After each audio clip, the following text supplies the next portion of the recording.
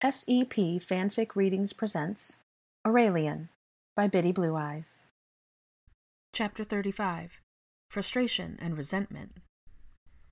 Hermione awoke from her rest feeling a little better. She assured herself that there was nothing else that could possibly happen that evening to upset her further. But it turned out she was wrong. When she returned with Draco after setting up monitoring spells on the Burrow and Malfoy Manor, Harry asked to speak with her. She accompanied him to the sitting room, where the rest of the house was gathered. He apologized for making plans behind her back and vowed to never do so again, but his promise was not without condition. He assured her that it had pained him to request it, but Harry insisted that she not leave Grimmauld Place unless her request was discussed and agreed upon by at least 3 other members of the Order of the Phoenix. To say that she was upset was an incredible understatement. Her prior outrage was nothing to the way she shouted her protests at him. She looked to the others for support and felt betrayed when all of them seemed to side with Harry. Even Ginny, whom she'd counted on for support, believed that it was the best for her to remain safe at Grimmauld Place. Harry tried his best to explain himself, but when he compared her situation with that of Sirius, when it was necessary for him to remain in the headquarters, she only became more enraged. It was not until Harry had threatened to place her under official house arrest, wards and all, that she resentfully surrendered. Determined not to subject herself to any further emotional distress, Hermione returned to her room early, locking herself inside. The bottle of sleeping draught was still on the dresser from the night before, and she consumed it eagerly. Draco would have to find somewhere else to sleep that night because she was not in the mood for anyone's company, including his. When Friday morning dawned, Hermione awoke feeling a little better yet again. There was just something about sleep that allowed her to rise with a fresh start. That was not to say that she was not still bitter, only that the emotional ache had subsided somewhat. She was still quite upset with everyone for what she felt was an act of betrayal. She knew that they were doing it because they cared and wanted her to be safe, but it felt that they did not trust her judgment and lacked faith in her abilities. It helped to see that she was not the only one whose comings and goings were monitored. Though she was, by far, the most restricted in the group, everyone's coming and goings were discussed. Ron, much to his mother's dismay, insisted upon returning to work. Harry agreed that it was a good idea because Ron had access to a lot of information and could keep an eye out for suspicious behavior. For his mother's sake, he swore not to go anywhere alone. Mr. Weasley also returned to work, but no one was really concerned as he would remain safe in his office at the Ministry.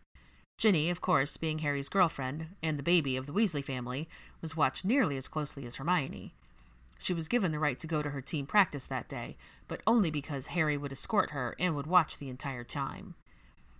The heightened security over all the house's occupants helped Hermione to accept her position as a little easier, but she was still bitter, and she had stripped away her rights and her freedom.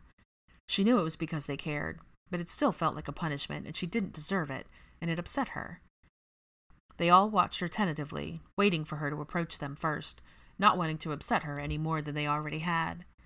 She did not approach them, though. She kept to herself most of the day, only allowing Aurelian's company. Harry was stunned when she spoke to him after breakfast, but it was very short and to the point. She had asked him to retrieve her research on the Fidelius charm from the office, reminding him tartly that she would not be able to go herself. She walked away before he could answer, but only an hour later he found her in the library and handed over the papers and books she had asked for. It was frustrating, monotonous work, but she had never appreciated it more. The difficulty of the work prevented her from thinking about other things. She was able to fully immerse herself in her books and translations. Aurelian came and went, and Hermione was glad to take breaks to play, read, and sing with him. As the hours passed, Hermione's bitterness whittled away. When the clock struck 7 that evening and the 2 newest Order members, Katie and Blaise, arrived, Hermione finally joined the group. Katie and Blaise had already been filled in on the previous day's events, and Blaise came bearing gifts for Aurelian. His old Quidditch rug, brand new Tornadoes Quidditch figurines to replace the ones that had been lost in the fire, and a new set of Quidditch figurines of Blaise's favorite team, the Montrose Magpies, so Aurelian could play with 2 full teams. Aurelian was thrilled with his gifts, and much to Blaise's surprise, he launched at Blaise in an exuberant hug. Hermione smiled, glad to see Aurelian so happy, but felt again for George. She was glad he wasn't there to see it. Aurelian had taken to another new face without reservation. Aurelian was slowly becoming more comfortable with George, but was still a little wary of him. Once Aurelian's Quidditch rug was set up in the sitting room, Harry, Hermione, Ron, Draco, and Ginny took Katie and Blaise up to the library to talk. Everyone felt the angry desire to bait Bellatrix and destroy her as soon as possible, But they knew it wouldn't be as simple as that. They knew that there were at least 6 Death Eaters under Bellatrix's command, and were uncertain as to just how many there were in total. Just as concerning was the possibility that there might be more families in the same position as the Parkinsons. That was the reason they met that evening. Ron had picked up the forged letters from Dean, and they needed to plan which family would receive the letter first, and how it would be delivered. Katie had carefully and quite casually learned the work schedules of their targets. It was with that information that they were able to narrow it down to Mr. Greengrass and Healer Pusey, who both worked weekends. In the end, it was decided that the following day, Katie would drop the letter off at Mr. Greengrass's place of work. The letter specified that the drop should be made at the same place in the same amount, 2 days from the time the letter was received. Katie and Blaze, together under the veil of an invisibility cloak, would wait for the drop to be made on Monday. The group considered waiting to send any other letters until the first mission was complete, but they feared wasting precious time. They knew that Bellatrix was already growing impatient, and they were concerned for the families that were possibly in the same position as the Parkinsons. All in agreement, they decided that the next letter should be delivered on Sunday to Healer Pusey. When the meeting adjourned, Hermione stayed behind to finish cleaning up the charm research she'd left out. Draco bid Blaze farewell at the library door and returned to the settee. Hermione had not spoken to him the whole day, and he still wasn't sure what to say to her. Hermione sighed, feeling rather than seeing his presence. She felt guilty. She didn't want to apologize for the things she said, for she still did not believe that she was in the wrong. She had had enough time to calm down and accept the restrictions placed upon her, but she still did not wish to talk about it. Without a word, she sat directly behind him on the settee and entwined her fingers with his. Draco looked up at her in stunned silence, his mouth agape. She smiled softly and gently leaned against his shoulder. Draco's mouth opened and closed a few times as he struggled to find the right words to say. He had been shocked by her tender actions, as they had been so cold and distant all day. He no longer knew where they stood, not that he had any point that day. He spoke her name softly with the intent to explain himself and why he had sided with Potter. But Hermione quietly cut him off, explaining that she was tired. Draco became filled with intense frustration once again, but when Hermione stood to leave, she did not let go of his hand. It took him a few moments to understand her actions, but she was overcome with great relief when he realized that she'd invited him to join her. She didn't want any explanations. She only wanted to drop the subject completely and move on. In short, to Draco, it was reassurance that she loved him no less.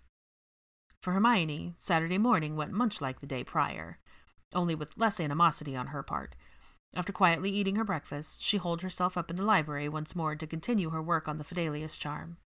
Libraries of any sort had always been a comfortable place for her to work, but she also chose that spot to avoid the others. It was no longer because she was upset with them. Quite the contrary. She was no longer upset with them, and therefore feared lashing out at them unreasonably, for she was still in a snippy mood. The spell frustrated her, to say the least. She had worked on it for several hours the previous day and had barely made any progress. It was the hardest and most complex spell she had ever worked on, and by far the most important. She knew she was close, but not finished. She didn't know what she was missing. The answer was right there in front of her somewhere, but it still eluded her. It was around noon when she finally snapped. "Ah, I can't do this," she explained suddenly, throwing her quill down on her parchment and shoving the table away from her. "Take a break," Draco gently suggested. He had joined her in the library an hour before and quietly selected a book to read, content just to be near her. "It's not that," she huffed in frustration. "Well, it is that, but it's that I just can't concentrate properly. My mind keeps drifting to everything else. This whole situation is just like this damned spell. The answers are all there, but it takes patience and diligence to figure it all out, and I am quite lacking in both right now." Draco marked his page with the attached silk bookmark and placed it on the chair before casually making his way over to her. Her muscles instantly began to relax when he started massaging her shoulders. "It's hard to sit around, waiting for answers," he agreed, "but some answers just can't be rushed." "I know," she sighed. "Then give it a little break," he suggested again. "Some answers you simply have to wait for, but this answer isn't going to come without work," she responded. Still feeling rather disgruntled with the mess of books and parchment on the table, she turned her eyes away from it and relaxed again under Draco's soothing touch. "I wish I still had that book on Morgan Le Fay." "Where did that come from?" Draco asked, puzzled by the random statement. "Same conversation, just more questions. Puzzles that plague me," she answered. Draco had stopped his massage, and Hermione leaned her head back against his stomach. It can't be coincidence. The only book touched in that entire secret room was about Morgan Le Fay, Morgana, and the ring Bellatrix wants more than anything else was rumored to be the ring of Morgana. I just wish I could see that book. You think that the ring might have been Morgana's then? Draco asked in confusion. No, it couldn't have been Morgana's ring, but maybe Bellatrix believed it was. If your mother had heard that story, then I'm sure Bellatrix had too. I don't understand the importance of Morgana in all of this, but it's there, and I swear that the answer lies in that book, Hermione stated with conviction. Molly still has the key to my vault at Gringotts. Perhaps the twins could take some of my money and try to buy it for me. I don't know, though. It was a rather old-looking book. I might be able to find the same edition at Ubb's Ancient Tombs. It was just a history book. What difference would the edition make? It could make a world of difference. I don't know exactly what I'm looking for, so I might have to search through numerous other books before it strikes me, she explained. It bothers me, though. Perhaps I will ask Fred and George to stop for me. I mean, unless you'd go out for me, she asked hopefully. You know, I think I might be able to do you one better, Draco said with his trademark smirk hitching into place. Why don't we go to an expert on the subject? An expert? What do you mean? Hermione asked. Pansy, Draco answered. Parkinson? Hermione asked. Yes, Pansy Parkinson. I can't imagine a better person to ask. She knows a lot about Morgana? Hermione inquired, trying her best not to sound skeptical so she didn't offend him. I can't imagine anyone knowing more, he replied. I mean, she hasn't written any books or anything, but she probably could. Hermione didn't answer. She was wondering if he might be joking. He couldn't see her face, but he seemed to guess her skepticism. You don't believe me, do you, Granger? He asked jokingly, using her surname as he would if they were still in school. You do know she's a historian, don't you? Is she? Hermione asked in surprise. Yeah. The only person I knew that could stay awake in Bin's class, besides a few Ravenclaws. And you, I guess, he added as an afterthought. Slytherins had only ever had history of magic with Ravenclaws, but he assumed that Hermione, being as studious as she was, had probably forced herself to stay awake. Without Pansy's notes, I doubt I ever would have passed that class. Hermione quickly realized how little she knew about Pansy Parkinson. Morgana isn't actually something that has anything to do with her job, though I'm sure she wishes it did. It's just been a special point of interest since Merlin. I don't know when she started it. I know Morgana was definitely popping up randomly in conversations by our 5th year. We started getting pretty sick of hearing the name. Draco chuckled as he remembered all the times he and the guys rolled their eyes when Pansy simply mentioned the name. You know, looking back, I think that's probably about the same time Pansy started changing her mind about Muggleborns. What do you mean? Hermione asked curiously. Well, Morgana was Muggleborn, you know? Yes, I suppose she was, said Hermione. I never really considered that before. Really? Draco asked with surprise. I would have thought that as a witch and a Muggleborn you would have. I mean, Morgana is sort of a symbol of feminine power. Yeah, but I never really felt the need to prove myself as a woman, or a Muggleborn. Yeah, well, Pansy did. As a woman, I mean. See, in our group among purebloods, there weren't really any expectations for her. In fact, the only real expectation people had of her was that she marry a pureblood wizard and give birth to pureblood babies. She was quite insulted by it, knowing she was capable of much more. Morgana was her hero. Heroine, he corrected. There are very few witches recorded throughout history, and even fewer witches that were ever in positions of power. Learning more about Morgana fueled Pansy's desire to achieve greatness, to push herself beyond everyone's expectations. Hermione didn't know much about Pansy, but she was quickly gaining respect for the witch, and her hero being Muggleborn caused her to start thinking of all Muggleborns differently? Well, it might have been a part of it. I don't think Pansy ever really felt the same way about Muggleborns as me, Blaise, and our other friends. Her family believed much like my mother. They didn't hold any actual hatred for Muggleborns. They did consider themselves superior to them, but not in a harsh or cruel way. I hope that makes sense. At Hermione's nod, he continued. She used the terms mudblood and blood traitors more because those in our group did than because she actually believed them. To be truthful, I think that all purebloods, upon first starting at Hogwarts, start questioning their beliefs about Muggleborns. We're taught all through our childhood that Muggles and Muggleborns are inferior. Then we meet them at school, and they look and act just like everyone else. The way our parents talked about them, we expected them to be as dumb as trolls. I hope I'm not offending you by telling you this, he worried. You were actually the person who bothered me the most in that way. I thought I was far better than people of your birth status, and you waltzed into school and showed everyone up. Some purebloods accept that their parents had been wrong, while others, like me, allowed hatred to angrily fuel their beliefs. I think that all of the Slytherins in our year held on to those prejudices. Without the rest of us fuming about it, I don't think that Pansy would have ever been as fierce as she was. She was the first to start changing her mind, and I do think that Morgana had something to do with it. She stopped using the term mudblood and kept quiet when we brought in blood status, when we were talking badly about people. Draco looked quite frustrated as he remembered what he was like back then. Blaise was the next to change his mind. He was raised more like me.